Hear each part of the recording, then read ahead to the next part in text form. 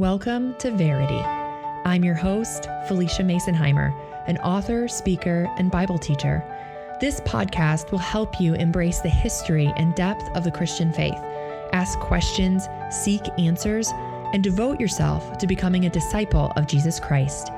You don't have to settle for watered-down Christian teaching. And if you're ready to go deeper, God is just as ready to take you there. This is Verity, where every woman is a theologian. Today's episode may be a little bit longer than usual. It's also a rather raw episode, and we will be talking about sex and sexuality. So if you have little ears and you don't want them to be hearing some of this, you might want to put earbuds in. But I know that this conversation is going to be freeing and helpful for many of you. And even if you have never struggled with sexual sin or addiction, I am sure that there is someone in your life who has. And hopefully the information in this episode and the encouragement that I share will equip you and help you to disciple other women and men who need this encouragement and a biblical approach to a broken sexuality. So for this episode, we will be talking about the concepts in chapter 8 of Stop Calling Me Beautiful. This chapter is called Used Goods, Redeeming a Broken Sexuality. So my story with sexuality in general began when I was 12. When I was 12, this was before Instagram, Discover page, before internet porn was even a huge thing. Would have been back as computers were still those giant clunky things that sat on desks. And I was growing up in a wonderful Christian home with parents who were doing their very best to raise us in the truth. But at 12, I had not yet had a sex talk with my parents, and I was the oldest. So I think perhaps they were still figuring out how to do that, when to talk to their kids about these things, and didn't know and couldn't know what I would be exposed to, especially in an age so different than the one we live in now. And so at 12, I didn't really know what sex was at all. And I wasn't in an environment where I would have heard too much about it or read about it. It was all pretty new. So on this particular day, we were garage sailing, my mom and my siblings and I, and I, of course, loving to read, went back to a corner while my mom was shopping and found a book that didn't have a cover. And I thought maybe it was a Boxcar Children or something. And so I opened it up just in the middle to see what it was. It ended up being a Harlequin erotic novel. And I opened it up to a sex scene. And of course, being a kid, not knowing what it was, I was curious and wanted to know more, wanted to know what was going on and understand it. But at the same time, I was filled with such shame and fear that I would be caught, because I knew something was wrong with what I was reading. Something wasn't right. And it wasn't even the bodies or the act. It was just how it was described. And yet the curiosity got the best of me. And so I started trying to find these books at other garage sales, trying to find them in the library or at people's houses when I was visiting, so that I could piece together a better understanding of what this was and fulfill this curiosity. Around this time, I began struggling with how to understand sex and sexuality, not wanting to talk to my parents about it because I was so ashamed of how I discovered it and what I had read, and also struggling with self-pleasure as a child who didn't really even know what it was, but knowing at the same time that something was wrong. And so I struggled like this in secret, slowly gathering information and understanding more and more of what was being said in these books until I was in my 20s. So it was a decade-long struggle that I walked through with sexual sin and addiction to erotica. So that book on that garage sale opened a door to years of sexual fantasy and addiction. I went through cycles of anger, depression, apathy, some victory, but each of these cycles made me more desperate to get free from this bondage, and each failure sent me spiraling into a crisis. I kept asking questions like, am I even saved if I keep sinning? Did I repent the last time I repented? I thought I did. I thought I was genuinely repentant. Like, why am I still struggling with this? Will God still love me if I'm clearly scorning his grace because I did this again? And interestingly, a lot of these questions that I asked are very deep theological questions, but they were also very relevant to my daily life and my mental and emotional struggle with my own weakness. During this whole time of my struggle, I was also in a group for young women dedicated to purity. Ironic, I know. I felt the weight of that irony. I felt the full weight of my own hypocrisy. And I think a lot of why I struggled as much as I did was because I was constantly being exposed to these outward actions of purity, wearing a purity ring. I didn't date in high school. I didn't have the opportunity to sleep with a boyfriend or even kiss a boyfriend. And yet here I was still sinning sexually in a way that was exactly the same as a girl who was sleeping with her boyfriend, because the heart of it was the same. I craved this information. I wanted to read these books and I enjoyed it while I did it, but I knew something was so wrong and that it grieved the heart of God and it grieved me and it left me in turmoil. And so I lived for a long time in this place, wondering, what does this mean? What does it look like to be free from this? Can you actually ever be free from this? I am not alone in this history, in this struggle. According to multiple surveys, 20 to 50% of women have actively used porn individually or in a relationship. Just as many are addicted to masturbation, like I was, or are engaging in sexual relationships with their boyfriends. This is not just in the culture. The numbers would be higher in the culture. This is even in the church, and to many of you who are listening to this episode today. These are women who know Jesus and even who know him personally, just like I did. So where is the disconnect? Why are we not finding victory over broken sexuality? Now, there will be some crossover in this episode between this topic, and our legalism episode, because the conversation around sexuality is very closely tied to the conversation around legalism. A lot of what we see taught on sexuality from the progressive and liberal Christians of this day and age is a response to legalistic sexuality. And so I want to mention this briefly. I think a lot of people would say that the shame I felt over reading erotica and engaging in self-pleasure was simply the shame of being in a Christian home or being in a home where my parents put me in this youth group for girls. And that is not why I felt shame. It was not because of the group that I was in. I saw through any legalistic things that were in the group. I saw them for what they were because my parents were actively discipling me. And beyond that group, when I did start dating, when I did start living outside of that world, I continued to feel shame over this because of what I saw in the Word of God regarding his intent for my sexuality, because I saw what it was doing to my emotions.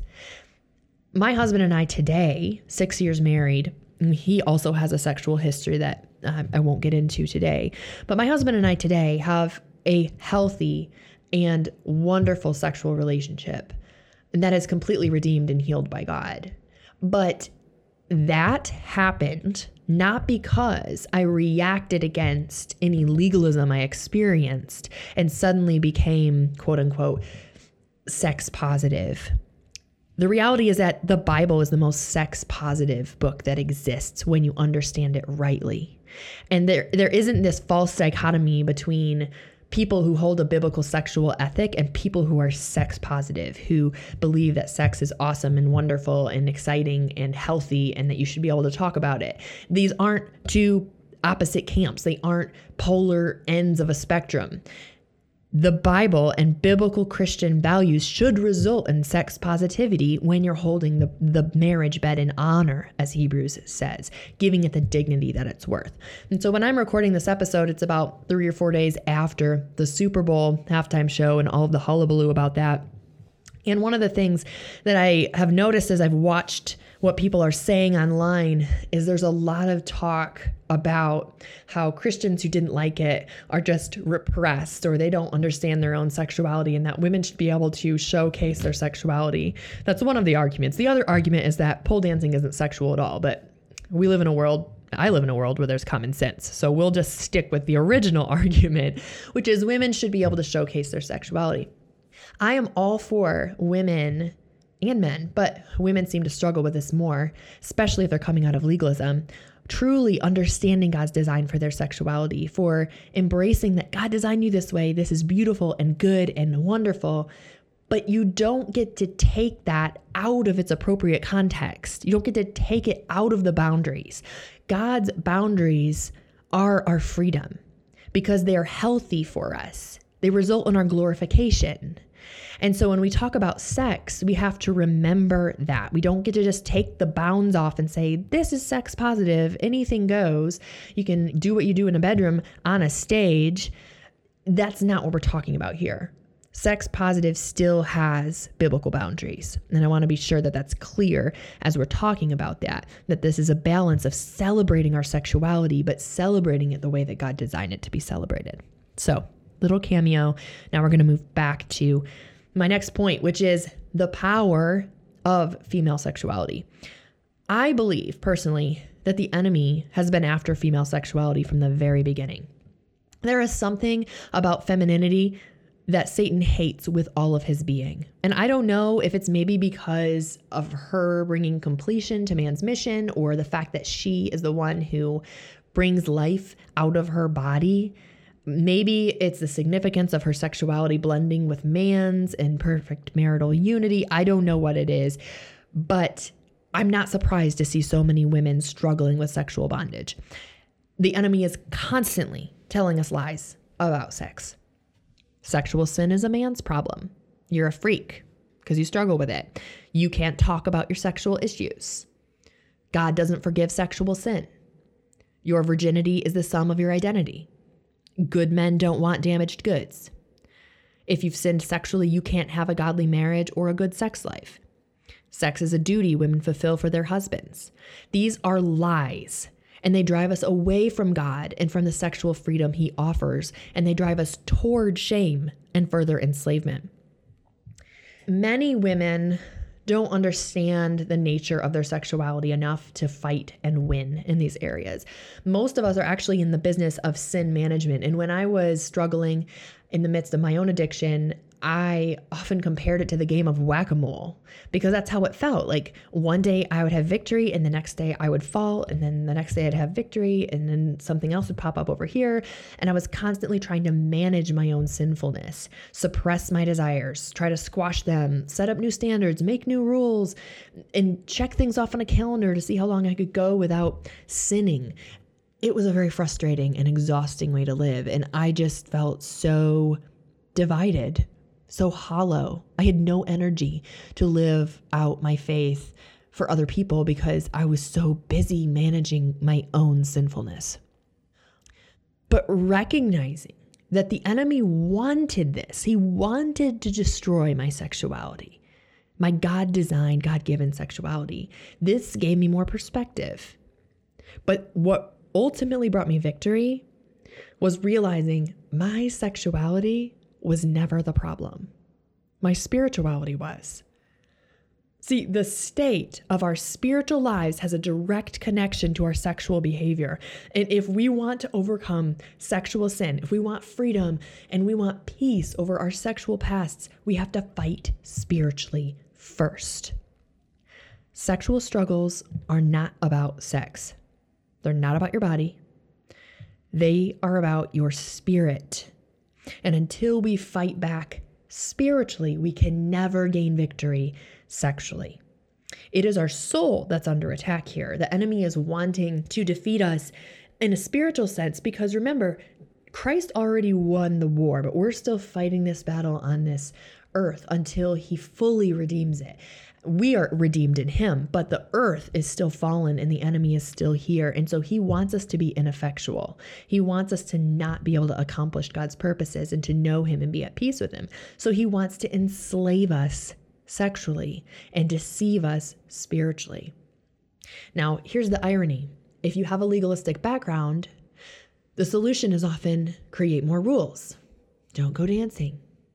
Don't watch certain movies. Don't go out past 10. Don't go to your boyfriend's apartment. Don't be in the car together. Don't kiss until you're married. You can set up every single rule you want, but if your heart does not want to obey Christ, my friend, you'll blow through every single one of those regulations. You'll find a way. Josh and I often talk about the commitment we made to not kiss until we were married. We don't regret that commitment. We think it did help some, but we still have regrets from when we were dating where we did things that we do believe were inappropriate and we weren't even kissing. You can find a way to get around your own rules if your heart is bent on getting what you want and not honoring God and not honoring His design for sexuality. That said, what does God actually say about sex?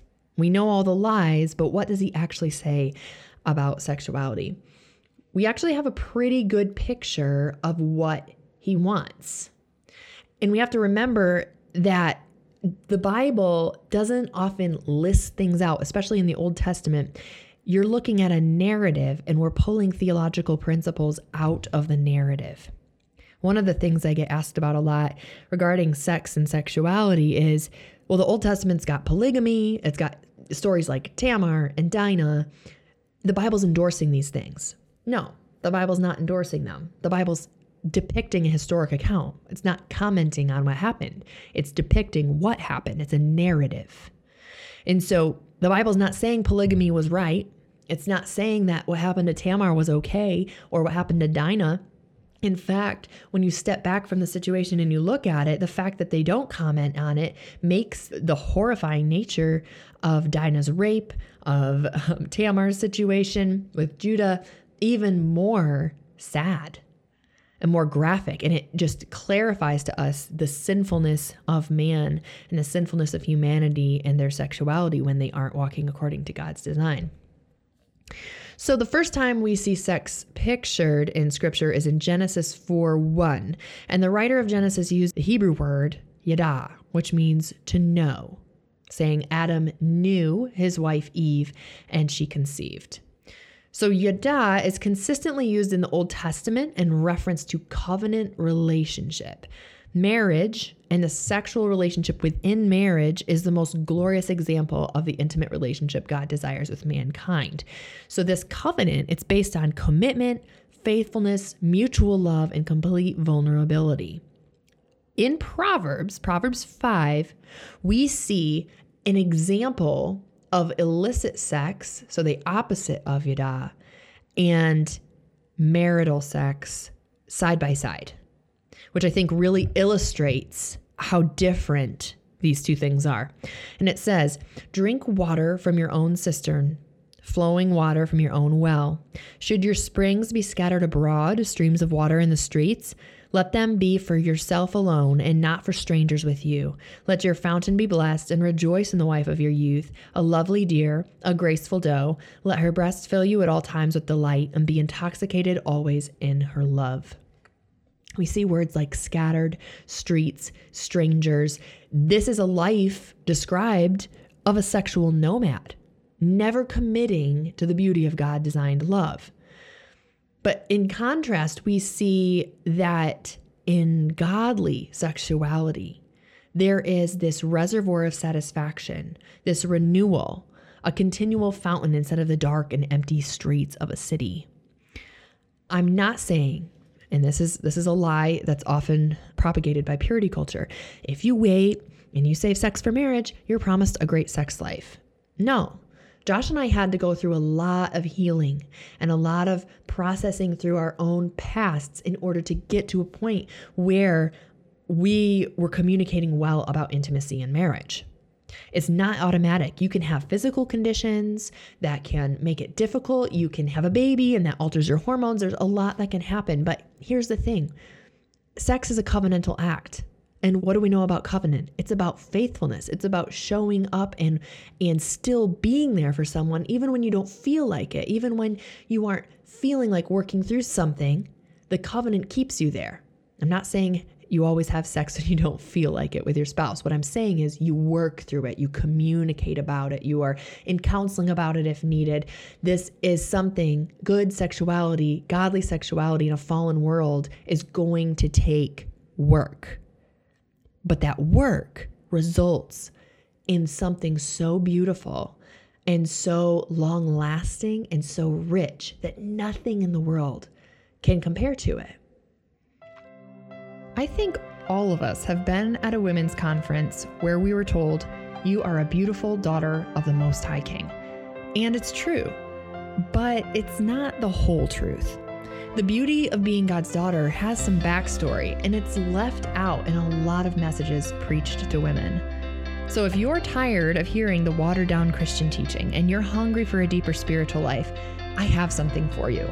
Coming so soon, with a launch date of February 18th, is my brand new book, Stop Calling Me Beautiful, Finding Soul-Deep Strength in a Skin-Deep World. Stop Calling Me Beautiful is a book about going deeper with God. I'm going to talk about pursuing the truth of who God is and who we are in relationship to Him, how to study Scripture, how legalism, shallow theology, and false teaching keep us from living boldly as a woman of the Word. I'm so excited to put this book in your hands. If you're ready to pre-order, you can grab your copy on Amazon, or for more information, head to my website, FeliciaMasonheimer.com, and click the book tab.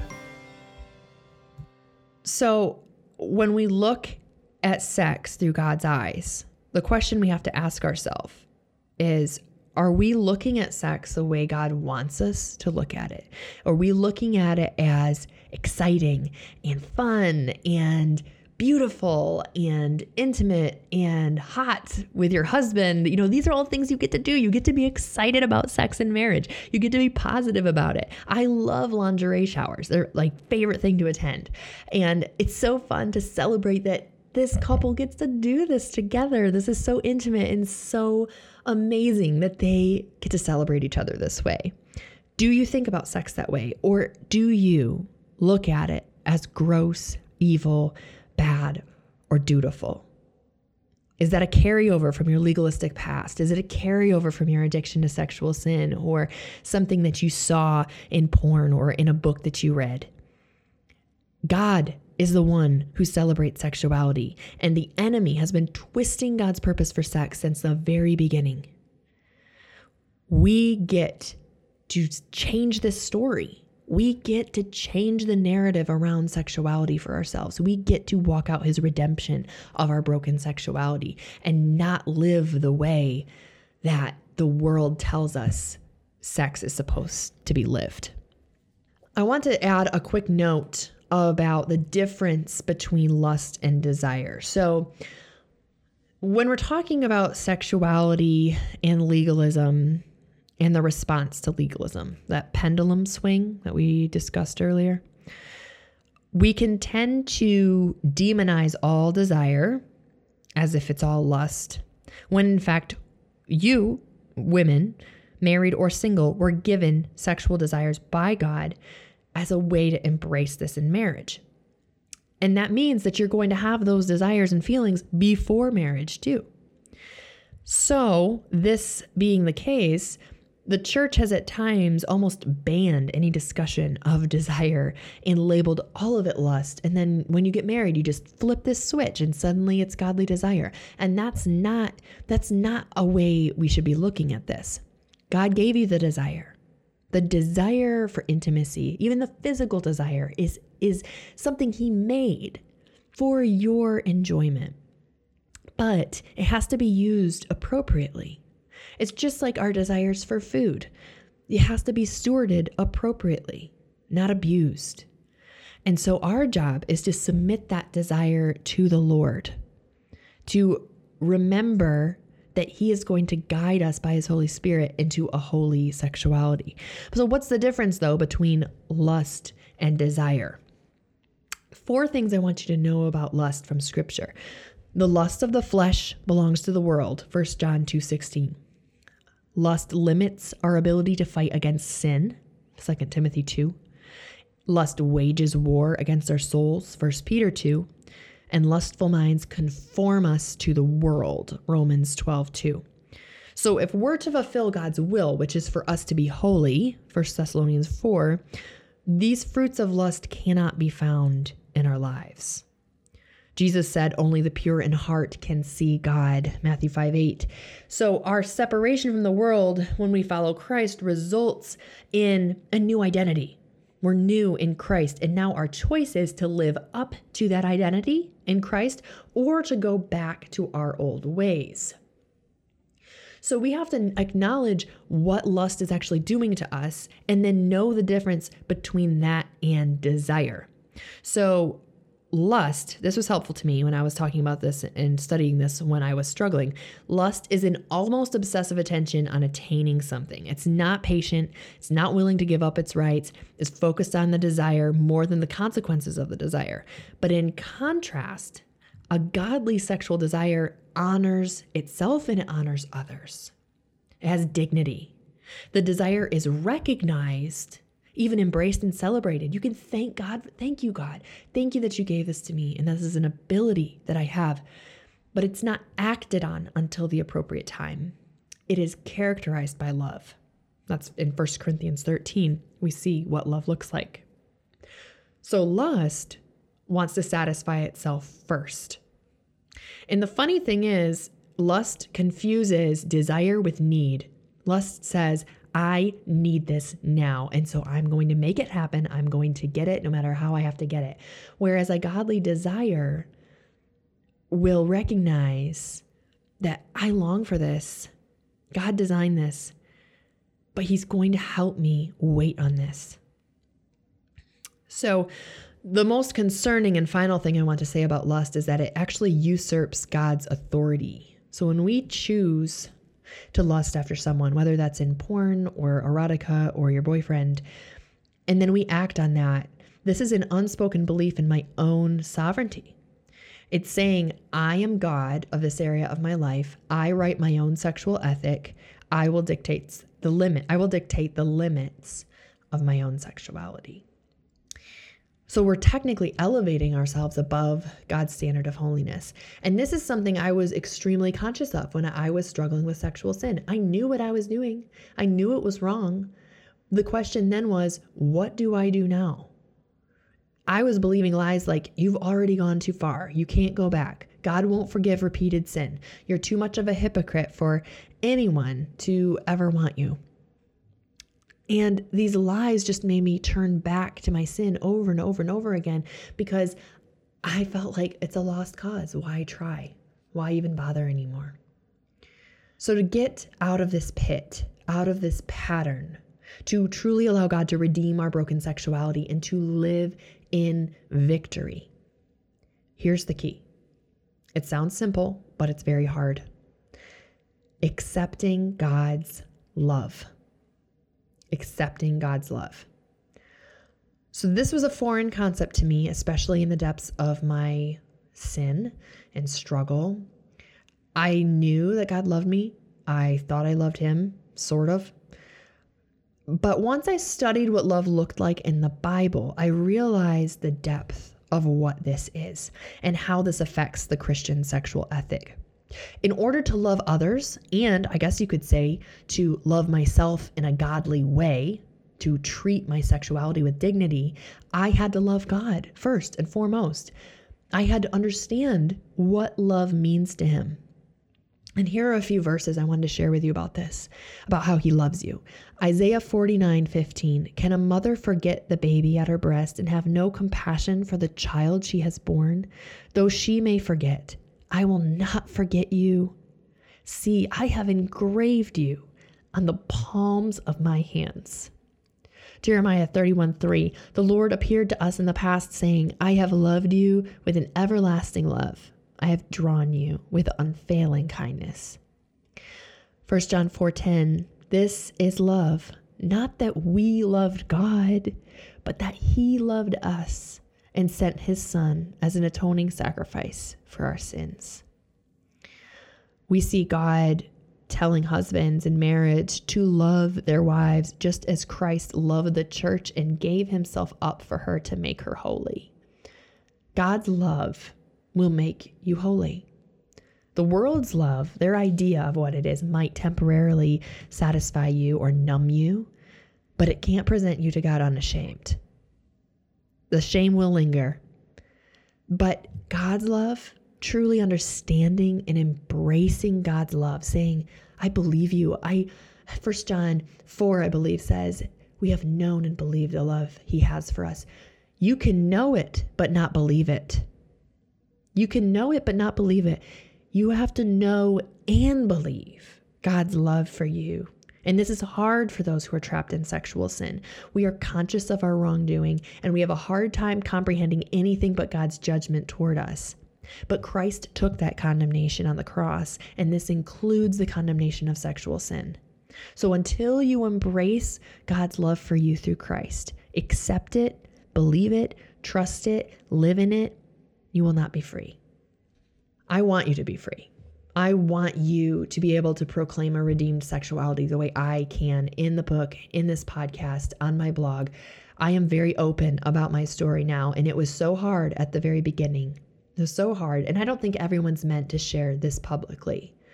I think for you, it just might be one or two people eventually down the road, but right now, if you are someone who's struggling with a broken sexuality, do a study of God's love in the Word, his love for you, why he died for you. He died to make you holy.